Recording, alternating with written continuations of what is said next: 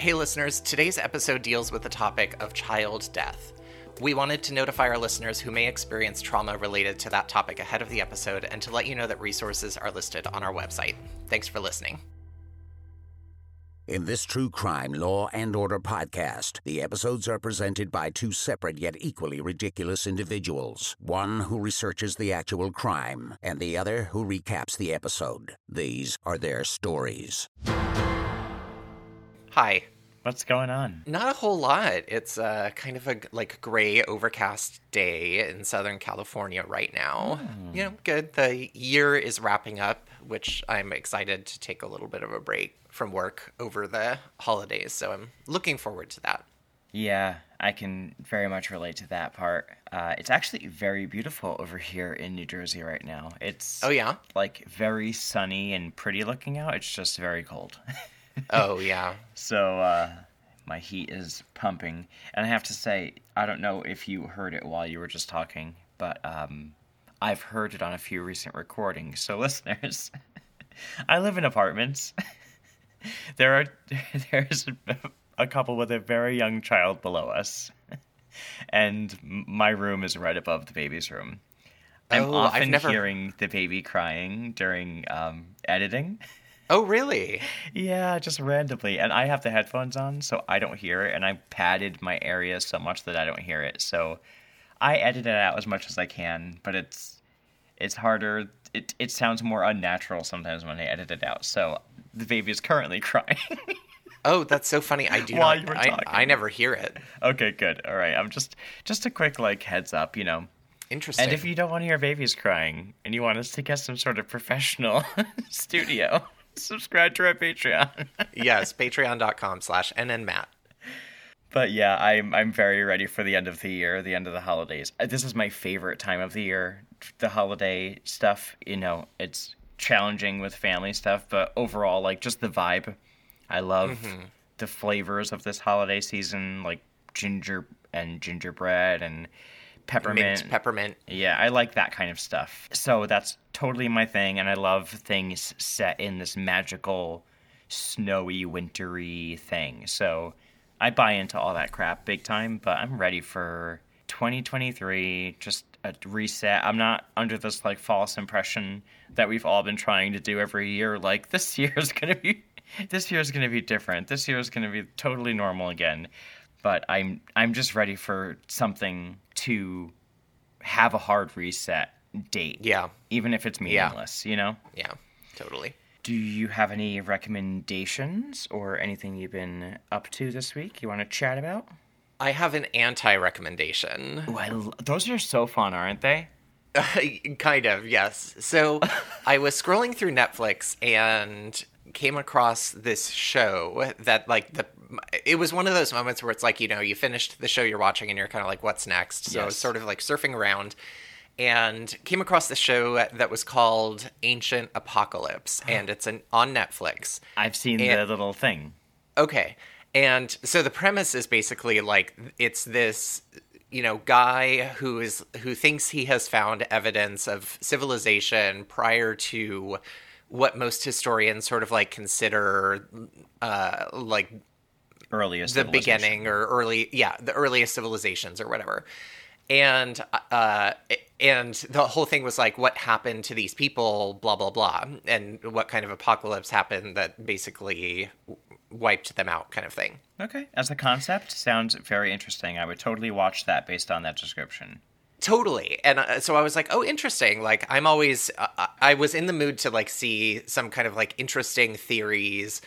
But the minute it started, this guy was I'm historians around the world hate me because I'm a firebrand and I go rogue and people get mad at me because I challenge them and blah blah blah.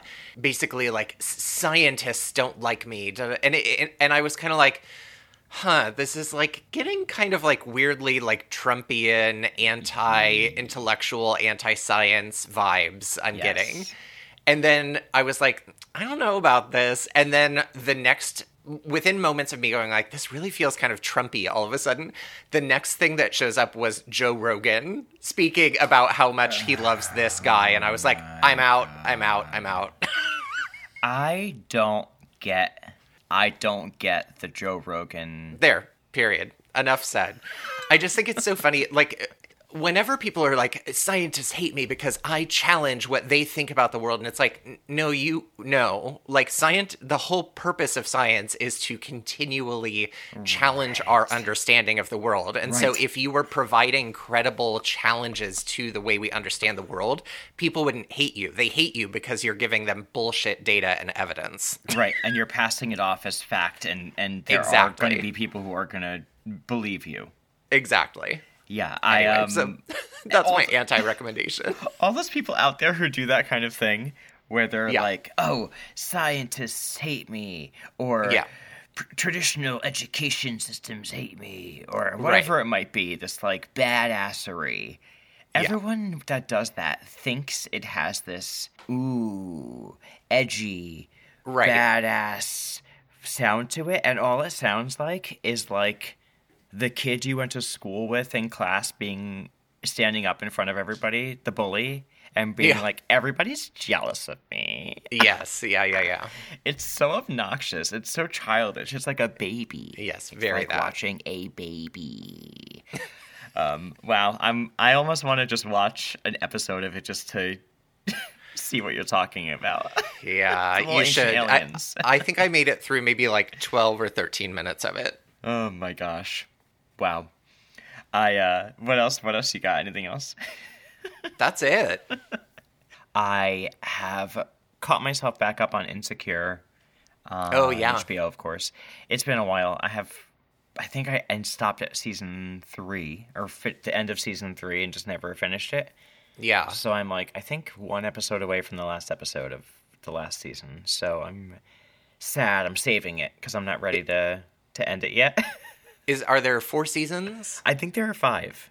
Oh, wow. Okay. I might have only seen 2, so I might have a lot to catch up on. Every time I think it's a lot to catch up on, that's what keeps me from getting back into it. And every time I start watching it, it's such a rapid watch. Yeah, and it's not like a 20 episode season. It's so perfect. It's always like a perfect bite. You know, I'm hoping that this is one of those shows sort of similar to what you were talking about last week that just ends perfect, or the week before, I think, where we just Dead ends to Me. Perfectly. Yeah. So been watching that, and I'm looking for like my new gripping sort of dramedy watch. And I started a show called Firefly Lane on Netflix. Okay. It's 2 seasons so far. It's with I hope I'm getting it right. I think her name is Sarah Chalke. She was in Roseanne, and she was in, I think, Scrubs and some other stuff. Okay. And Katherine Heigl. And a few other folks. And they're like, I've only watched the first episode so far. And it seems to be about 2 longtime friends, the 2 women I just mentioned. And they play the current adult versions of them, but we get a lot of like flashback moments to both them as young girls first meeting, like maybe 14, 15, and then like as young adults right after high school. And so you get like these 3 sort of timelines. And so far, I really like it. I mean, it very much gripped me through the whole first episode. A lot of unexpected things happen. I haven't seen these 2 actresses in a long time. And I never was particularly fond of the first actress I said. I believe her name is Sarah Chalke, just because I hated Scrubs personally back in the day. Yeah, same. It didn't appeal to me. I hated it. And agreed. I loved her on Roseanne because she played Becky. I loved the idea of the 2 Beckys being so like self-aware. Yeah. But I have to say, Davey loves Scrubs, and I've watched episodes with him because he's had it on in the past, and I actually think it's better than I thought it was. 1. And 2, she's great. She's excellent in this show. I'm very impressed. It's like a Jessica Biel moment for me. Really? Yeah, she's excellent. And Katherine Heigl, I have always liked, and I've always kind of hated her backlash that she got. So it's good to see her again. So that is my new, I think, dramedy watch. However, you got me watching White Lotus finally. I started it finally. So good. Now I don't know what to do. I don't know if I could do both at the same time. I love Firefly Lane. I might need to pause it because the first episode of White Lotus got me so interested. I have to watch it now. It's really good. You absolutely have to keep going. And Kelly from Insecure is in it. In the she? first season, at least. She's this masseuse. Oh, right. Okay, right. So I'm like- Belinda, I think her name is in White Lotus. Yeah. Yeah, so anyway, thank you for the recommendation. I started it. I'm already very, very interested. Good. That's all I got. Well, great. Are you ready for this? I am ready. Well. We are season 5, episode 7. It's called Precious. Have you ever seen the movie Precious? I sure have. I liked it. Oh, I loved it. It was it was hard to watch, but... Yeah, look at us. I mean, I was just going to say, wow, we think so alike, but I don't think those are groundbreaking. No. It's like, I think that The Wizard of Oz was very fantastical. Right, exactly. So, this episode is nothing like that movie. No. The episode begins in the park. It's a very similar scene, but one we haven't seen in a long time. They haven't defaulted to the horse cops in a while. No, So- it's the first time we've gotten horse cops. Speaking of which, we've talked about I think I sent you the link, but you've heard the song called Cops on Horses, right? By the comedian that I sent you? Yes. I hadn't before God. you sent it to me, though. So funny. Okay, anyway, go ahead. So we have the horse cops, and I'm not talking centaurs. They're like chit-chatting about like, oh, you know what? Actually, I had to rewind, but I was glad I did because their conversation and the reaction to it was very relatable. So I'll just lay it out for you. Mm-hmm. 2 coworkers standing outside, chit-chatting. And when I say chit-chatting, one is talking at the other, who is not interested in the conversation. Not at all. And what is he doing? He's talking about his recent vacation, and he's holding up like a set of glossy, like old school 1-hour photo vacation photos. Yeah. Like a stack. And they're like literally brushing their horses on the job. And the woman is like, oh my God, I can't. You could tell she's so uninterested. And Totally. out of nowhere, this guy comes out, kind of out of nowhere, and he's kind of in an upset state. Kind of. And he says that his baby was kidnapped. Yeah. I think. And the woman is like, oh, thank God you got me out of this vacation photo mess. So they run over almost faster than the guy whose kid was just kidnapped. And we get a confusing cutscene because we're now with Logan and Briscoe on the scene. So it's been a little bit. They're talking to the man, the father. I think his name ends up being Marty, but I'll correct myself if I'm wrong. And he says that his daughter was 3 months old. She's been kidnapped. She was in a blue and white. He keeps calling it a backpack. I'm guessing like Baby Bjorn, because we don't put our kids in backpacks, right? So it's one of those types of things, but nobody questions it. And this is, okay. And I hope this doesn't sound harsh. I don't think any parent out there is going to think this sounds harsh.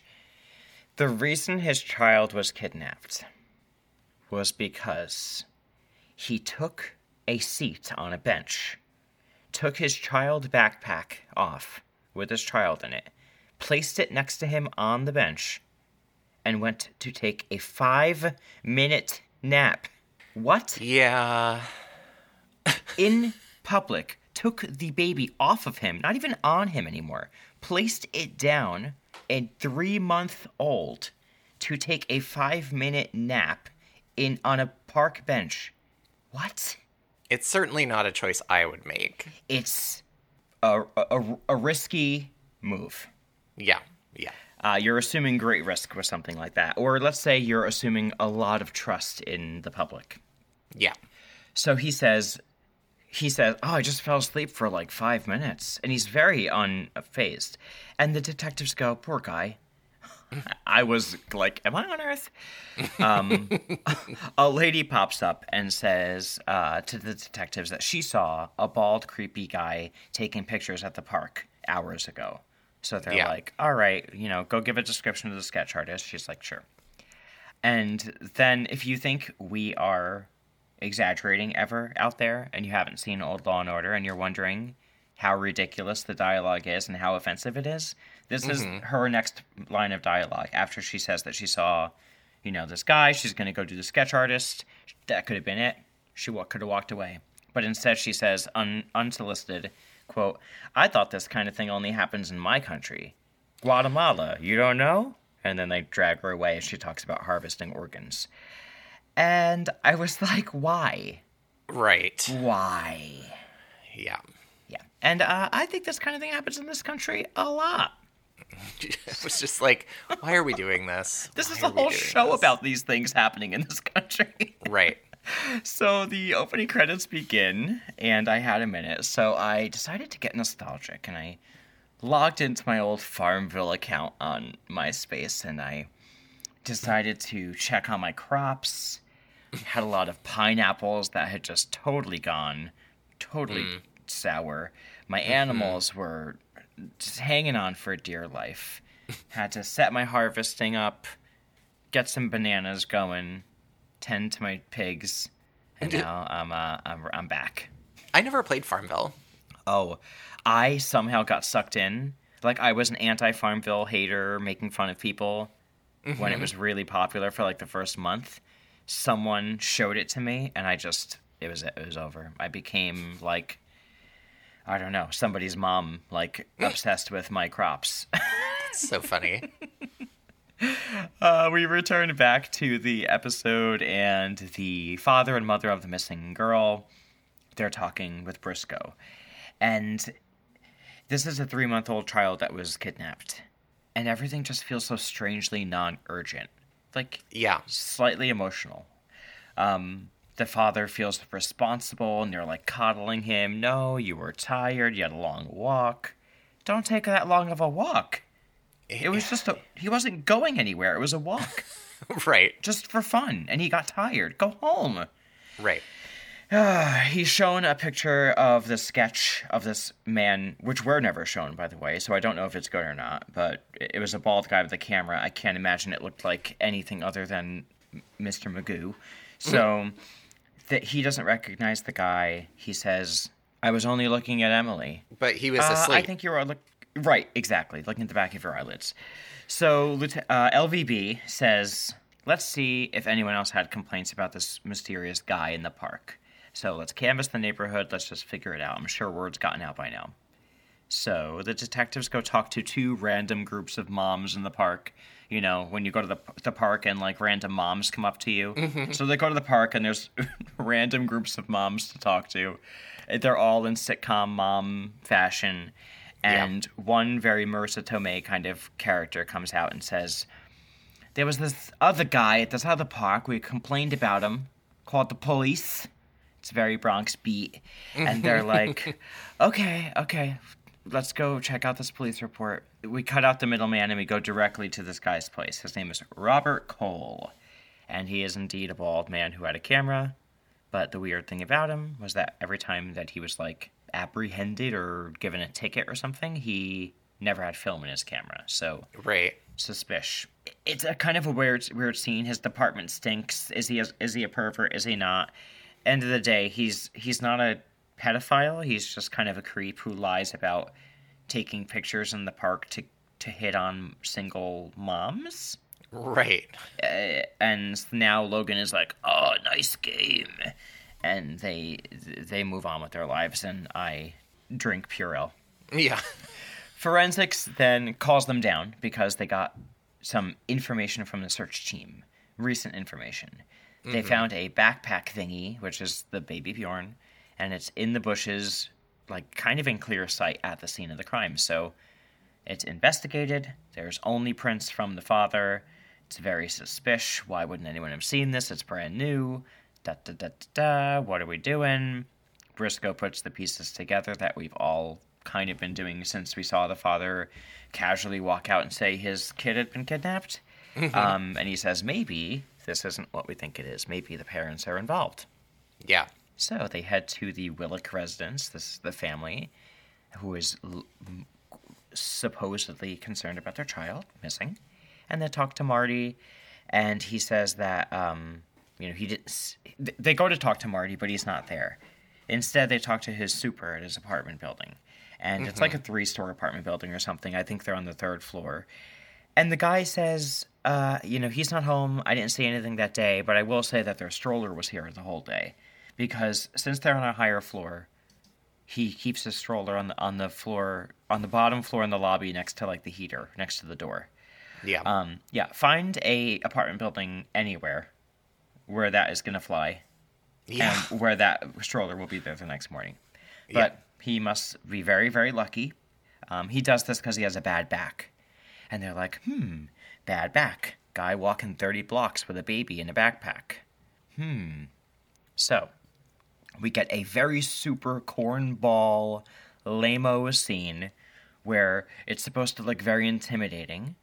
Logan whooshes in from off camera, profile to profile with the dad, an interrogation.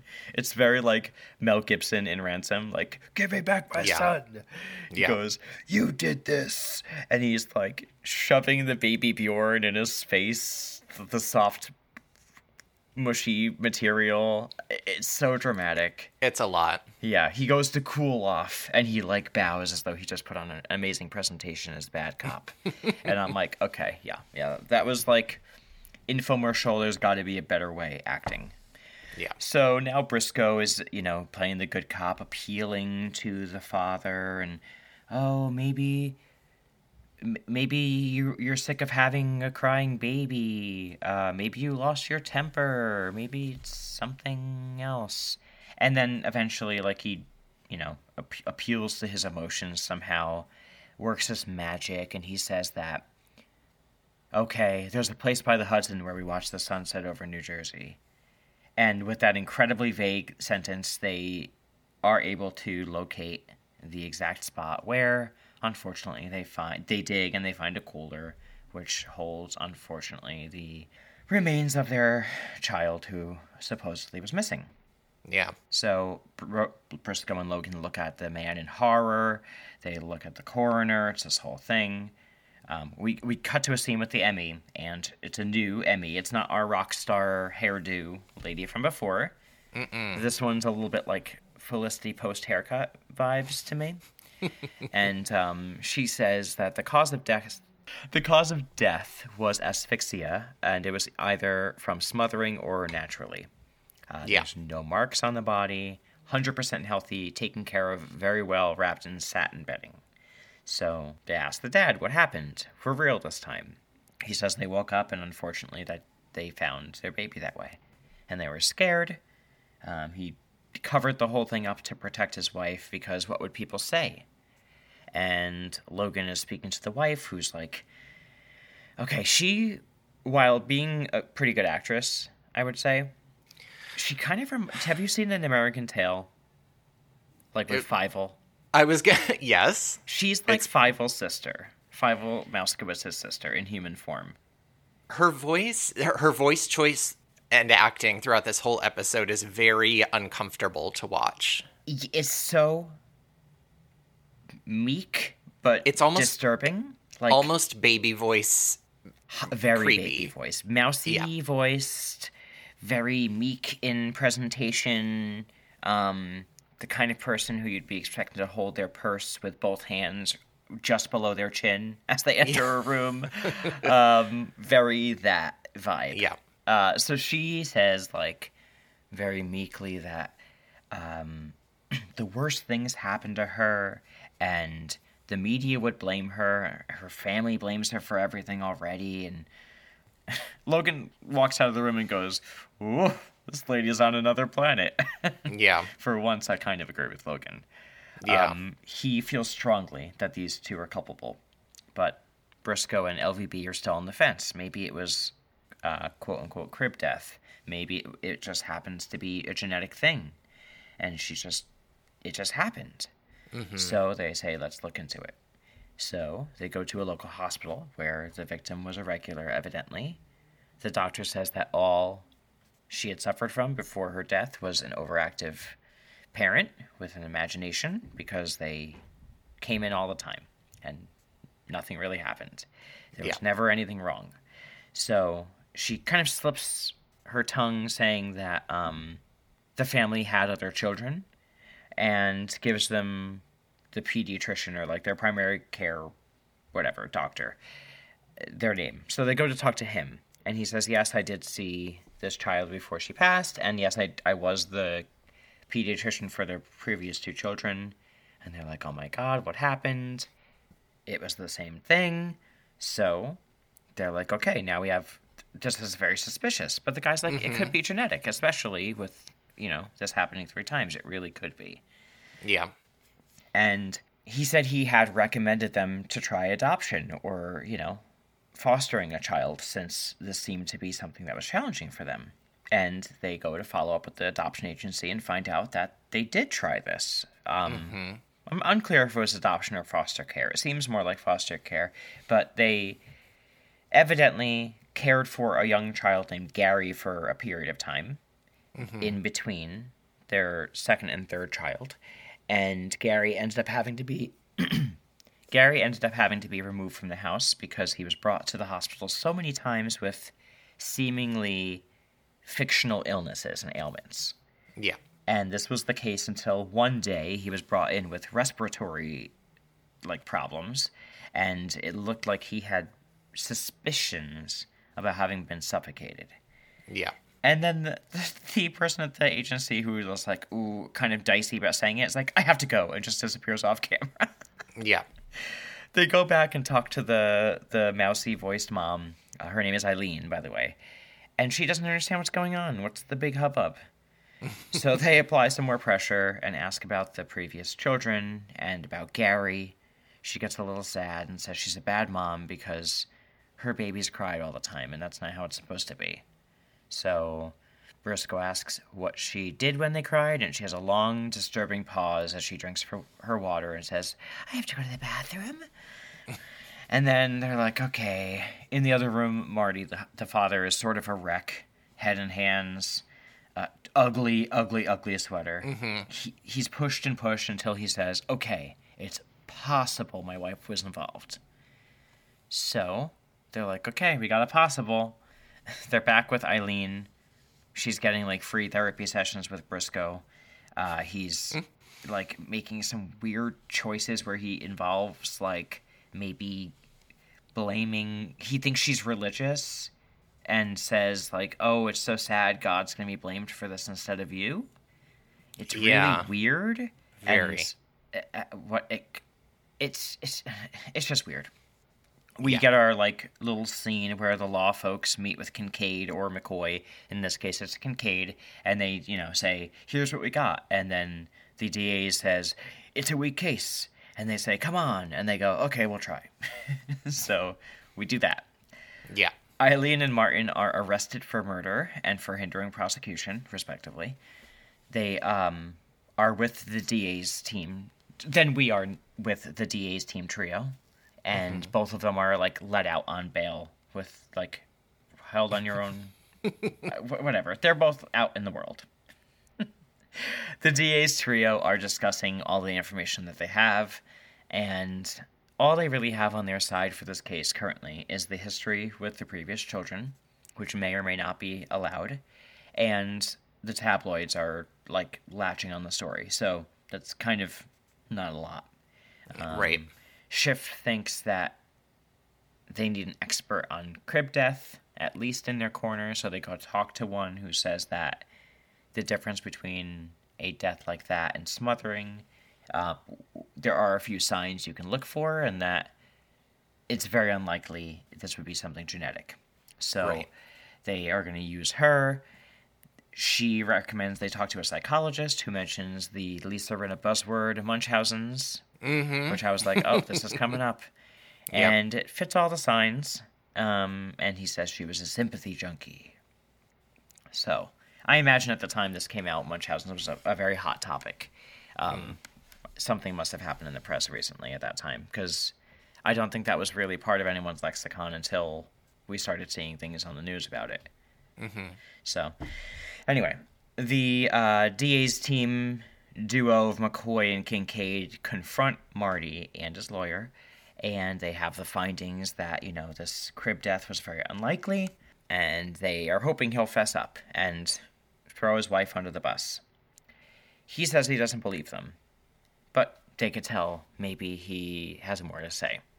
I also, the whole time I was watching this episode, was like, wow, this has a lot of strange elements in common with the case I covered last week, strangely. Totally. Right? I mean, it's different enough that I don't think it's based on it, but I was like, wow, that's so weird. I did not look ahead. Anyway, so Munchausen's is brought up. That's kind of the route that it seems like they're going to be going. So McCoy, through some weird reasoning, thinks that the best thing to do now is to start questioning people that are close to them that they maybe haven't talked to. And this brings up, I think, Marty's sister or sister-in-law. Mm-hmm. And they go talk to her in her wood-paneled home, and it just brought me back to my grandparents' house as a kid. And she basically says that everyone has always suspected Eileen was a dangerous person since the second child passed away. And this whole thing always seemed like an act, this whole, boo-hoo thing. And she said that Marty, I guess it's her brother, was always suspicious of maybe something being amiss in the home with the children mm-hmm. and his wife. So he opted to get a vasectomy. And when he told his wife that he wanted to do this, she threatened to divorce him. And so the vasectomy talk was kind of off the table. Right. So, okay, now we've got more information. They go back to Marty, and they interrogate him at his place of work. And they accuse him of hating his children, and they re-traumatize him with photos of them. And it's kind of, in my opinion, terrible. Yeah. He gets weepy. He eventually collects himself and says, I'm going to be there for my wife no matter what. Leave me alone. McCoy and Kincaid feel like they know what happened now, but they still have to prove it with something they can take to court. They can't say they got a feeling when they went to the guy's job from him. So they do the common law and order tactic that they always feel like is groundbreaking, where they're going to charge both of them. Right. And, they're both technically responsible in different ways if things happen the way they suppose they did. So they decide they're going to do that. Schiff thinks it's a bad idea because there's no way the prior acts are going to be allowed in court. And he says, if you want to go to court, go ahead. If you think you have a serial killer, go to trial. But don't expect it to be a summer rain. And it, fades out. And I was like, was that supposed to be, a big moment? Right. Don't expect it to be a summer rain. I was like, retire, Schiff. It is time. So we go to the trial, and, we have the expert talking about the difference between crib death and what Emily suffered. The defense simply has the expert say, well, it's possible it was genetic, and that's kind of all they have. Seems kind of flimsy. Yeah.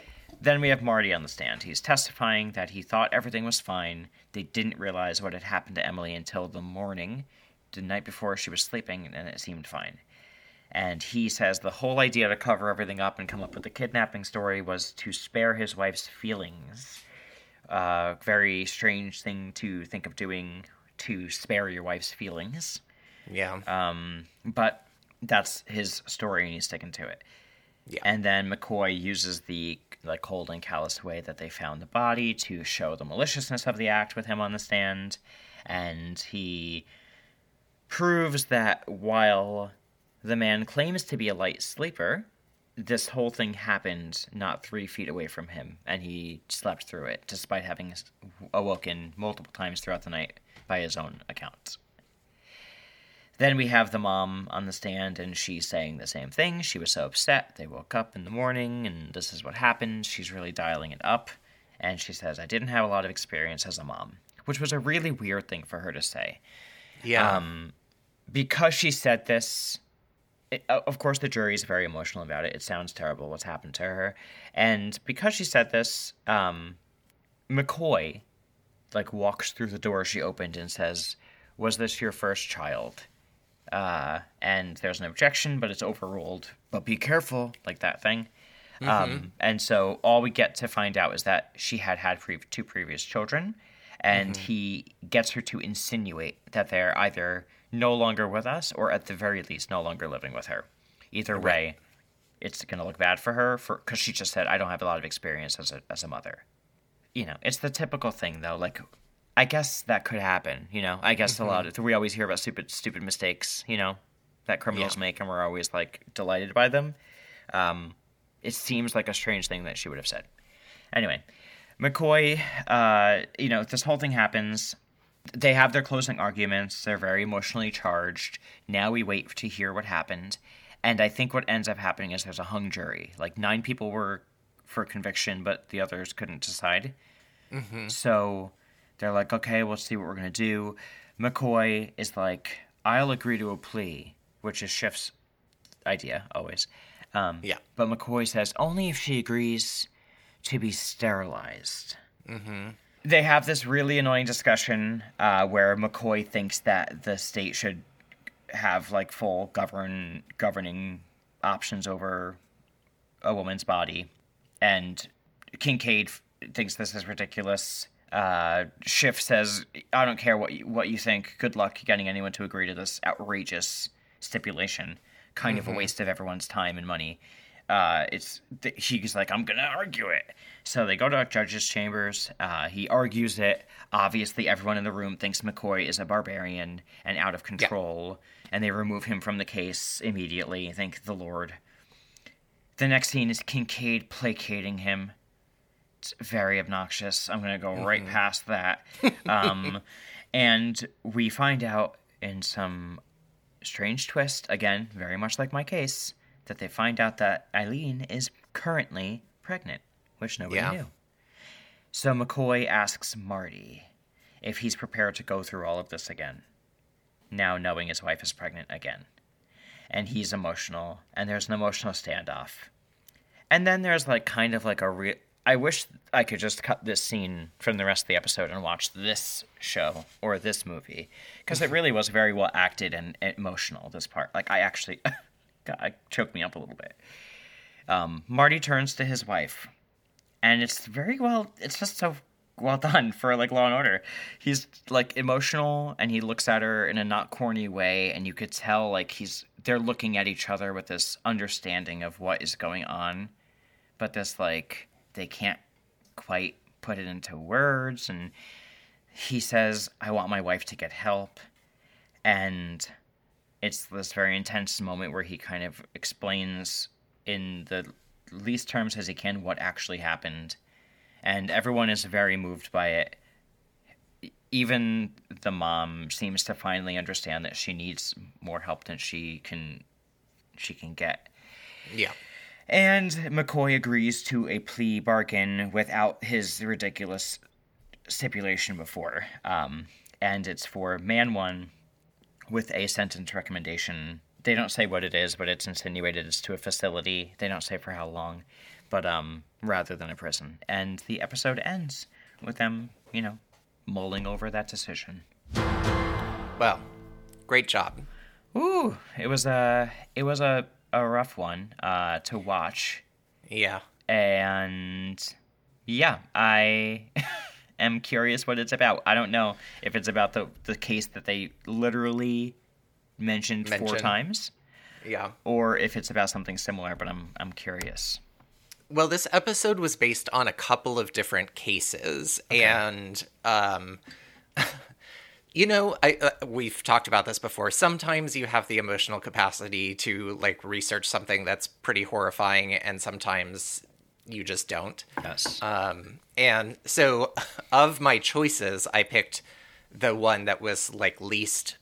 I'm saying that, and the story I'm about to tell you is horrifying. So know that this is the least horrifying of the 3 options that I had. Yeah. So this is the story of Mary Beth Tinning. who was not a name that I recognized when I stared researching. And actually, I didn't recognize any of the cases that were options. Like, they were all new to me. Yeah, so there are a few, like I said, a few different ones that this was based off of, but I chose the story of Mary Beth Tinning. So Mary Beth was born Mary Beth Rowe on September 11th of 1942 in Duanesburg, New York, to her parents Ruth and Louis Rowe. Not a lot is known about her childhood.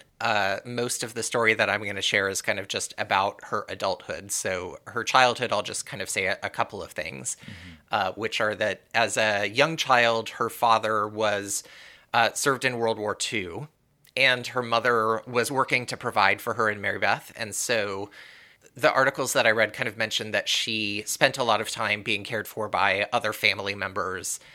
And one of the articles mentioned that a specific family member had once told her that she was like an accident child, that she was unwanted, and that's like why she was being cared for by other family members.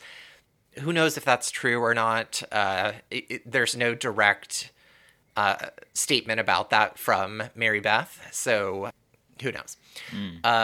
Once her father had finished serving in World War II, he returned to Duanesburg and worked for General Electric. And her relationship with her father seemed fine, although later on in the story, she'll tell a story about her father having like locked her in her bedroom once and like hitting her with a fly swatter. And I don't know, that's one of those little like sound bites that you start to see like picked up in every single article that you read as like her being hit with a fly swatter by her dad. Right. Eventually, Mary Beth graduated from Duanesburg High School in 1961 and worked as a nursing assistant and I believe like a part-time bus driver in Schenectady, which is just like 10 miles north of Duanesburg. In 1963, Mary Beth met a man named Joseph Tinning on a blind date, and the two began dating, and 2 years later were married in 1965. And 2 years after that had their first child, Barbara, in 1967.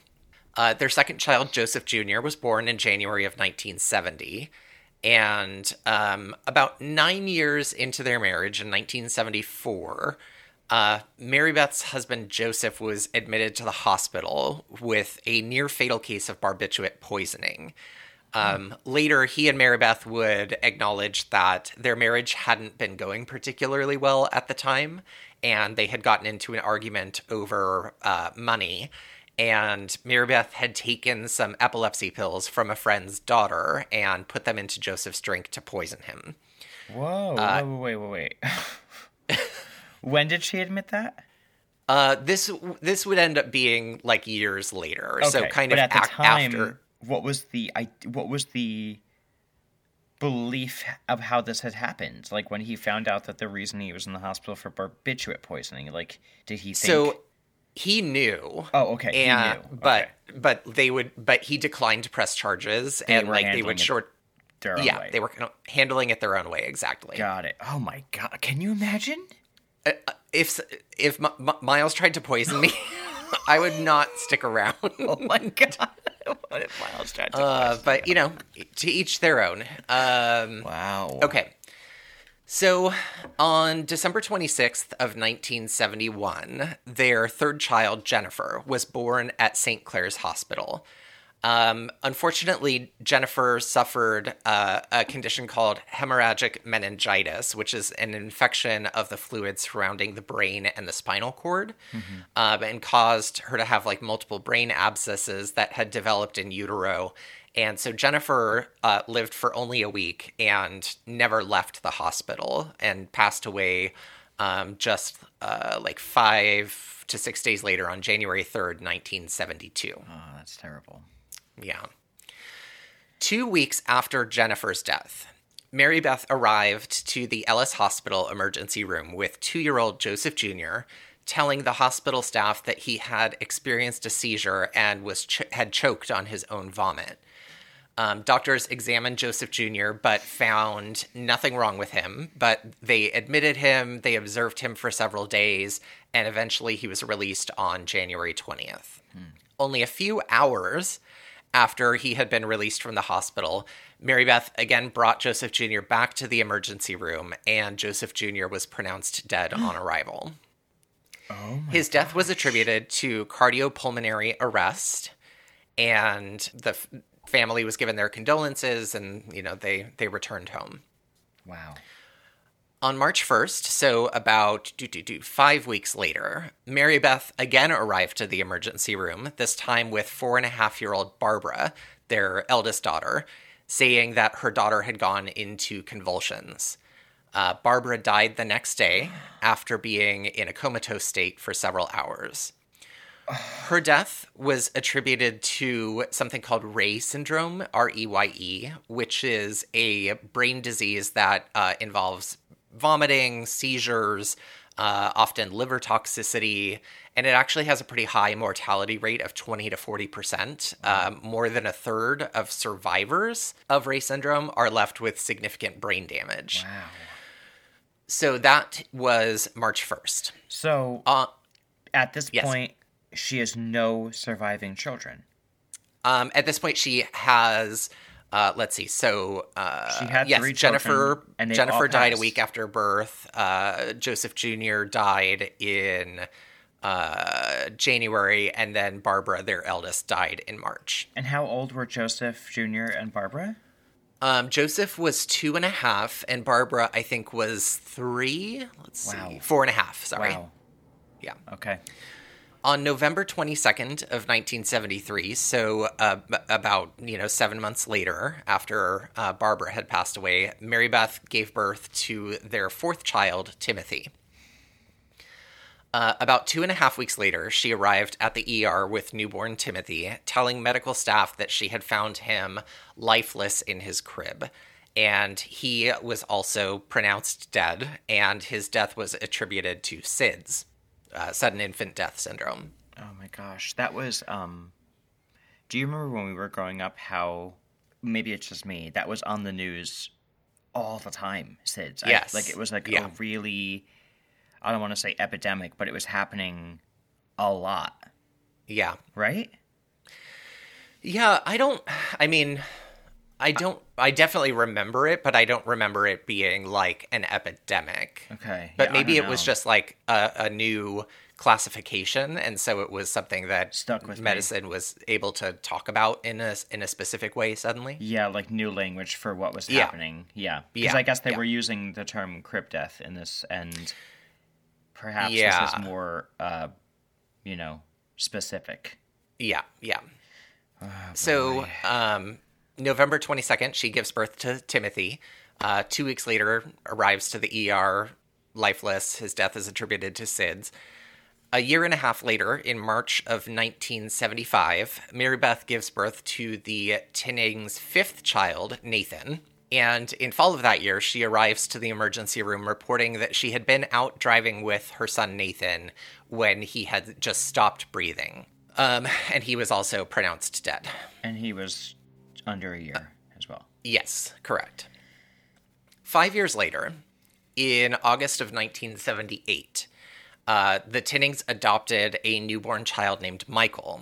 And 2 months later, Mary Beth also gave birth to her 6th biological child, Mary Frances. And Mary Frances was born on October 29th, 1978. So at this point, they have their adopted son, Michael, and daughter, Mary Frances. Mm-hmm. About 3 months later, in January of 1979, Mary Beth arrived at the emergency room saying that Mary Frances, her 2-month-old child, was having a seizure.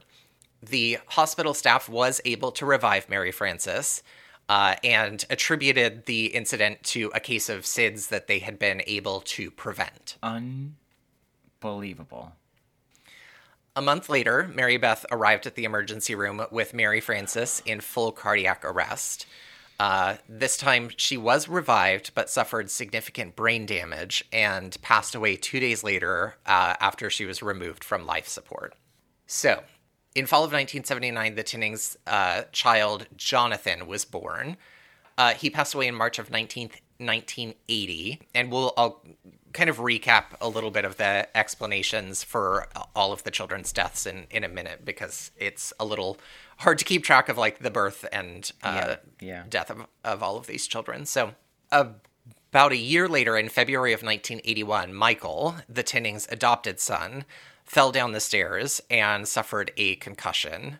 And on March 2nd, they took him to the emergency room because they couldn't get him to wake up. And again, he was pronounced dead on arrival. The Tinnings' 9th child, Tammy Lynn, was born August 22nd of 1985.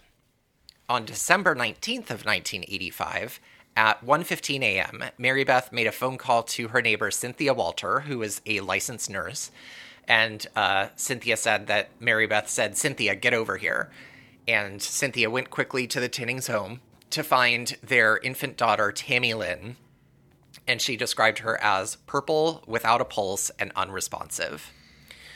Cynthia Walter said that Mary Beth told her she had already called for an ambulance and had attempted to resuscitate Tammy Lynn, but was unsuccessful. 2 minutes later, an ambulance arrived and transported Mary Beth, her husband Joseph, and Tammy Lynn to the hospital, but efforts to revive Tammy Lynn were unsuccessful, and her death was again attributed to SIDS. And this made Tammy Lynn the 9th child of the Tinnings to die before the age of 5 in a 14-year span, leaving them with no surviving children. What about their adopted child? He's the one who fell down the stairs and passed away maybe like 2 days later. Got it. So the deaths of all 9 Tinnings children had been kind of like variously reported, some due to natural causes, one undetermined, or sudden infant death syndrome. So let me just do a quick recap. So Jennifer passed away on January 3rd, 1972 at 7 days old due to respiratory failure. 3 weeks later, Joseph died January 20th, 1972 of cardiopulmonary arrest. 2 months later, Barbara passed away of brain edema at 4.5 years old. Then the next year, in December 10th, 1973, Timothy died at 14 years old of SIDS. 14 months old. 14 months old. Or, sorry, 14 days old. Oh, days. Okay. Thank you for catching that. Yeah. Nathan passed away on September 2nd, 1975 at 5 months old of acute pulmonary edema. Mary Frances passed away February 22nd, 1979 at 3.5 months old of SIDS. Jonathan passed away March 20th of 1980 at 3 months old of cardiopulmonary arrest. Michael, this is the adopted child, March 2nd, 1981 at 2.5 years old. His cause of death was listed as undetermined. And then Tammy Lynn, December 20th, 1985 at 4 months old, again attributed to SIDS. So, prior to Tammy Lynn's death, the 9th child, there had been some suspicion about the series of deaths and misfortune that the Tinnings had experienced. I mean, come on. To me, it only seems like one of these deaths could be not their fault. Well, so we'll get to that. Okay. So there had been investigations into 3 of the deaths, but it was apparently, according to Schenectady Police Chief Richard Nelson, they had like gone the full route with these investigations, but had kind of like run into dead ends because, according to him, quote, "When you've got a lack of a cause of death, what can you do?" So basically it was hard for them to gather any evidence that indicated foul play in any of this. But after Tammy Lynn's death, the police and child services received phone calls asking, like, telling them, like, you've got to do something. There is something wrong with the Tinning family. And Police Chief Nelson stated that several sources had contacted his department, as well as the County District Attorney John Poersch, Poersch.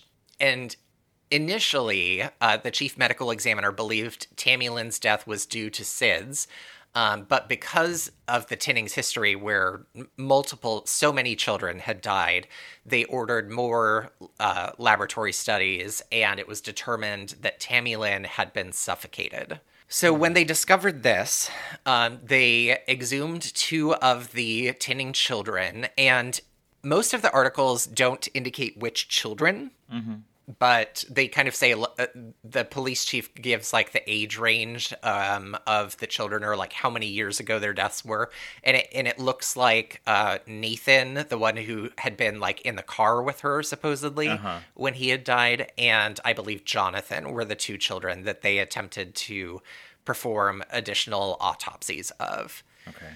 Unfortunately, due to the fact that they had been deceased for years, advanced decomposition had set in, and they were unable to find any signs of abuse in those 2 children.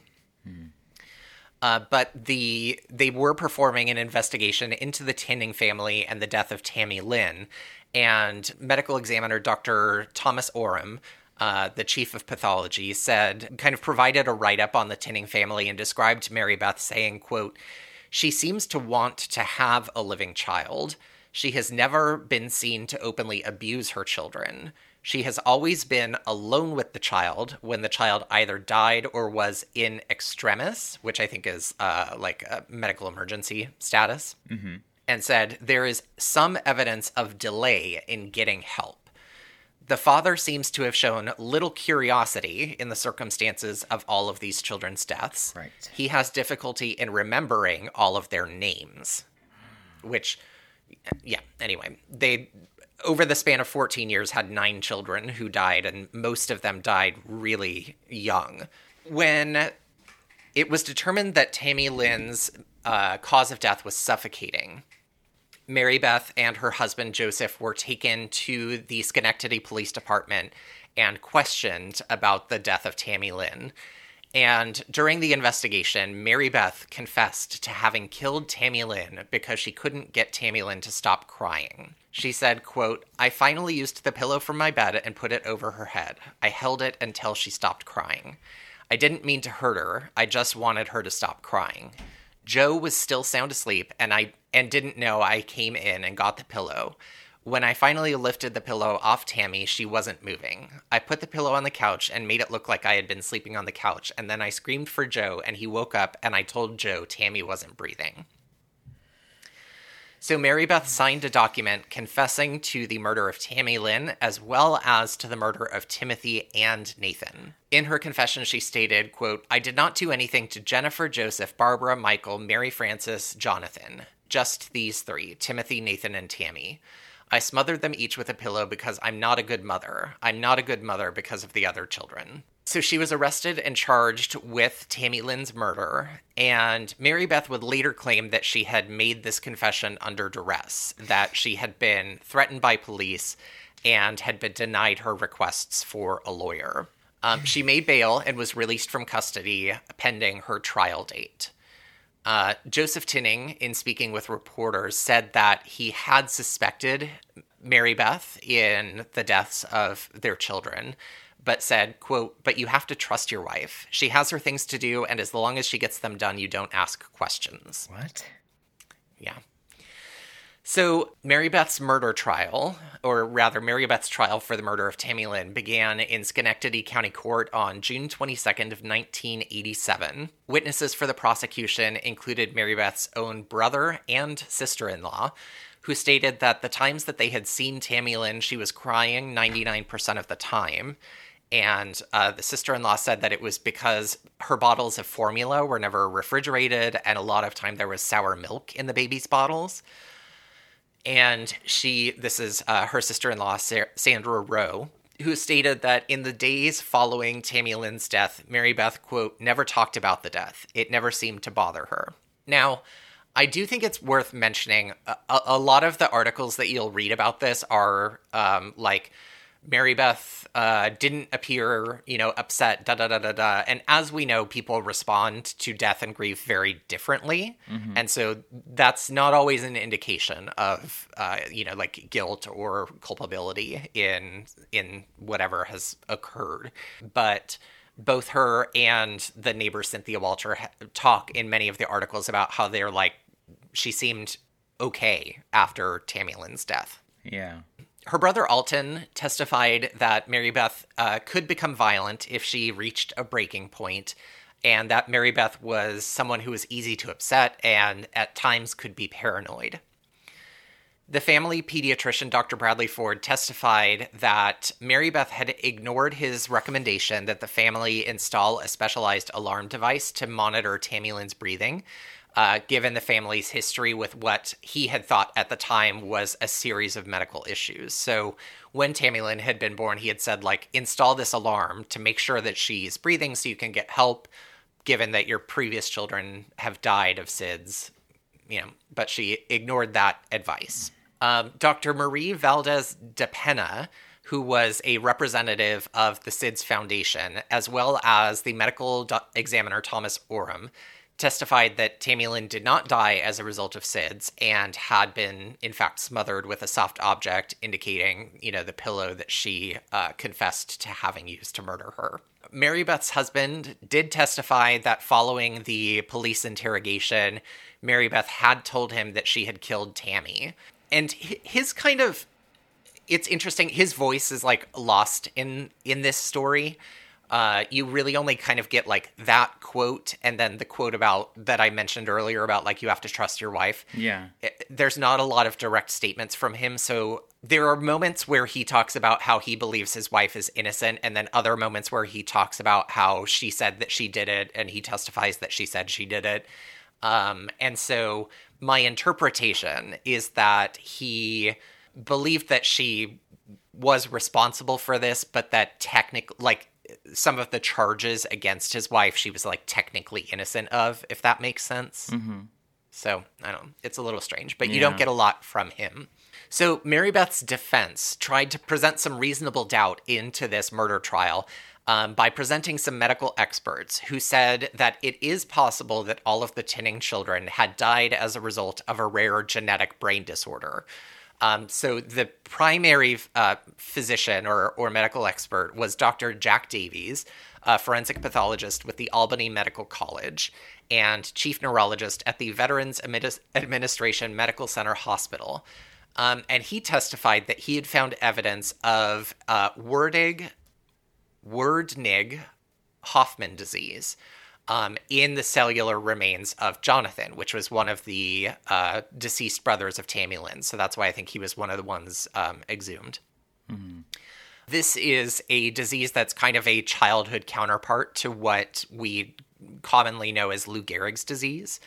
And this causes stoppage of the breath in small children. Few of the children who have Werdnig-Hoffmann disease live beyond the age of 3. And so the fact that he found evidence of this in Jonathan's cellular remains, he says, is enough reasonable doubt to acquit Mary Beth of Tammy Lynn's murder.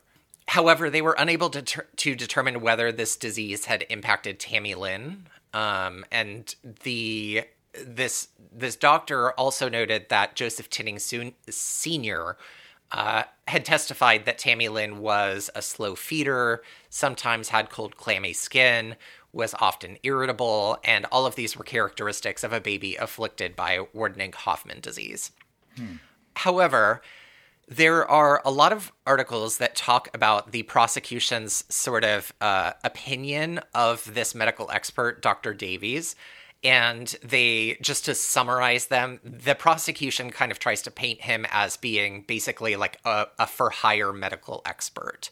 That you can kind of hire him to say what you want to say on the stand with regard to medicine. And that the jury appears not to have found this theory of the Tinnings family being impacted by Werdnig-Hoffmann disease as credible. Because after a 6-week trial, the jury deliberated and returned with a verdict of guilty of second-degree murder as a result of depraved indifference to human life. So Mary Beth Tinning was sentenced to 20 years to life, which was just 5 years short of the maximum penalty for the crime. After the guilty verdict, Tinning stated, "I will never stop fighting to prove my innocence. One day the whole world will know that I am innocent." She appealed the verdict on the grounds that claiming that her confessions had been coerced, but ultimately her appeal was denied by the New York Supreme Court's Appellate Division. In 1989, which was, shortly after this first trial, she was charged with the murder of Timothy and Nathan, arising out of her statement that she had made during during her confession of the murder of Tammy Lynn. But ultimately, these charges were dismissed because of a lack of corroborating evidence. They just didn't think they had enough to prove her guilt in that case, or those cases. So, Tinning began her sentence and became eligible for parole first in March of 2007, and at her appeal hearing stated, "I have to be honest, and the only thing I can tell you is that I know that my daughter is dead. I live with it every day. I have no recollection, and I can't believe that I harmed her. I can't say any more than that." Her parole was denied. Her second parole hearing was a little over 2 years later in 2009, where she stated, quote, "I was going through bad times," when she killed her daughter. The parole board thought her remorse was, quote, "superficial at best," and again denied her parole. Her third hearing was in January of 2011, where she said that after the deaths of my other children, I just lost it. I became a damaged, worthless piece of a person, and when my daughter was young, in my state of mind at that time, I just believed she was going to die also, so I just did it. She was again denied parole due to her lack of remorse. In 2013, she went back before the parole board and stated, "It's just, I can't remember. I mean, I know I did it, but I can't tell you why. There is no reason." Oh my God. She was denied parole in 2013, 2015, and again in 2017. And in 2018, at her seventh parole hearing, she was paroled after serving 31 years for the murder of Tammy Lynn. Her husband, Joseph, who had supported her throughout the trial and imprisonment, was present for her release, and by all accounts, are still together. She remains on parole for the remainder of her life. She has a curfew and has to attend domestic violence counseling. And that's kind of like the end of her story. Like, it just sort of like fades into the ethers at that point. Other than like her story has kind of been talked about in a few different pieces of media, including I believe an HBO series, where a medical examiner, Dr. Michael Baden, after reviewing the files of all the children's autopsy reports, says that he believes this was a case of Munchausen by proxy, which is also called factitious disorder imposed on another, or FDIA. And something I didn't know is that Munchausen by proxy, or FDIA, is one of the most lethal forms of abuse, with a mortality rate between 6 and 10%, with the average age of the abused person being 4 years of age. Yeesh. William Barnes, the police officer who took Mary Beth's initial statement and said that he had known Mary Beth since she was 10 years old, said that his belief was that after their child Jennifer died in the hospital a week after her birth, the one who had experienced brain edema, his belief is that she had gotten a lot of attention because of that child's death, and that this caused her to abuse/murder her future children for attention as a result of Munchausen by proxy. That is 100% my theory. And that is the awful story of Mary Beth Tinning. Wow. Yeah. That's traumatizing? Yes. Wow. I have never heard of her by name, at least. I wonder if I look up anything about her, if I'll remember the case. And that, like I said, really traumatic, tragic story, and of the ones that inspired the episode, the one that I thought was the least terrifying, tragic, traumatic to research and report on. Yeah. When I cover these types of stories that involve young children, especially when it involves their parents as well, I understand those YouTube, content creators who cover true crime who won't touch this kind of topic. For sure, yeah. Totally get it. I wonder how I would feel if I was a parent myself. I wonder if that would make it even harder. I just want to say a couple things about this topic before we do our ratings and everything. I feel like, I think October, it was either October or November, was Infant Loss Awareness Month, I believe, or Infant Loss and Pregnancy Awareness Month. Yeah. And it's something that when I was young, I have folks in my family who've experienced miscarriage and forms of that. And I always was very, sad about it, empathetic about it, as much as I could be as a person growing up. But being older, being touched by more people in my life and seeing it happen to people that I'm very close with, I'm touched by this in a more significant way. And so I just want to say out there for anyone who has experienced loss of an infant, of a child in any way, shape, or form, experiences challenges with conception, anything related to this topic, there are a lot of resources out there. There are a lot of small resources to big ones, depending on what you need. But there's a lot of support out there for you. And I just want to give just a few resources that I know have been helpful to those in my life who have been personally impacted with this. Great. Most of them are Instagram pages because I feel like they're just the most accessible, but they all have their own websites and information. One that comes up a lot, it used to be called Every Mama's Heart. She recently rebranded her page, and it's called Each and Every Heart. So if you look for that on Instagram, it's just spelled out Each and Every Heart. And she does a lot for the community, for parents experiencing these traumatic and life-changing events. And she works to normalize grief and miscarriage and honor her babies and everybody else's. She makes things for folks out there. She does a lot of fundraising. She currently has a fundraiser for A Gentle Embrace. And so there's a lot of great things on her page, from just content that's comforting, from a community of people who can talk to you, to like actual resources that you can reach out to and find help.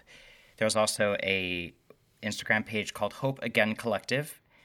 They go ahead and they make earrings for folks who are experiencing miscarriage and stillbirth, and all of the proceeds go towards grief resources. And they have a website at hopeagaincollective.com. There's also the Cooper Project 141. A friend of mine gets involved with them annually. They do a lot of fundraisers. They do a really simple way you can get involved and help is with strings. They do these bracelets, and I think they do them a couple times a year, these fundraisers, where you can just volunteer to buy yarn, make these very simple bracelets and send them in, and proceeds from them go towards supporting families who've experienced infant loss and challenges with pregnancy. And lastly, mollybears.org. It's the name of the Instagram. You can go to mollybears.org. They make stuffed weighted teddy bears for folks who are experiencing loss and going through that. So these are just 4 of many, many resources out there that I think are helpful, have been helpful to those people in my life that I love very much. And just for folks to just take a minute. I mean, this is so hard. These 2 weeks, we just covered 2 really challenging topics that dealt with child death and infant loss. And it's hard to see these topics and talk about them, but I want to just share something that a friend of mine shared with me who has experienced this topic that I didn't have a lot of understanding of, and I think it could be helpful for those out there. So when someone experiences infant loss, it could be very isolating, and it's understandable to not know how to approach somebody and talk to them about this. You don't want to re-traumatize somebody. You don't want to do anything that's going to be hard to talk about. But just check in on your friends, on your loved ones who experienced this. It's hard.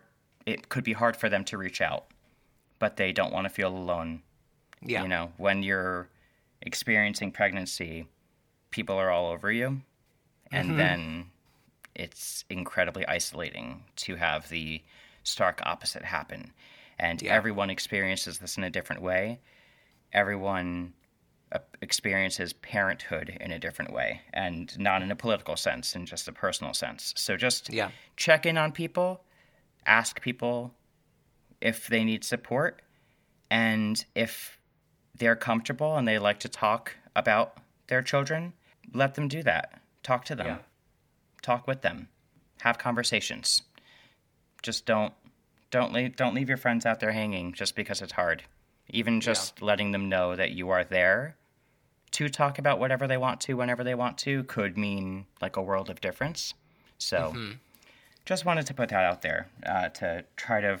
We're talking about hard things, and I don't want to end it on a note of hopelessness in any way, shape, or form. Yeah. That's all. Well, you want to rate this bad boy? Okay. Watchability. I didn't think it was terrible as far as like overall. However, the topic it dealt with, it's so hard and challenging, like I just talked about, and oftentimes it's just, oh yeah, this happened, that happened, it's sad, whatever, and we move on.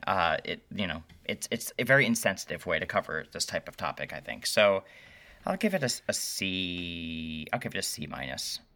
Yeah, I didn't think it was bad, but it wasn't.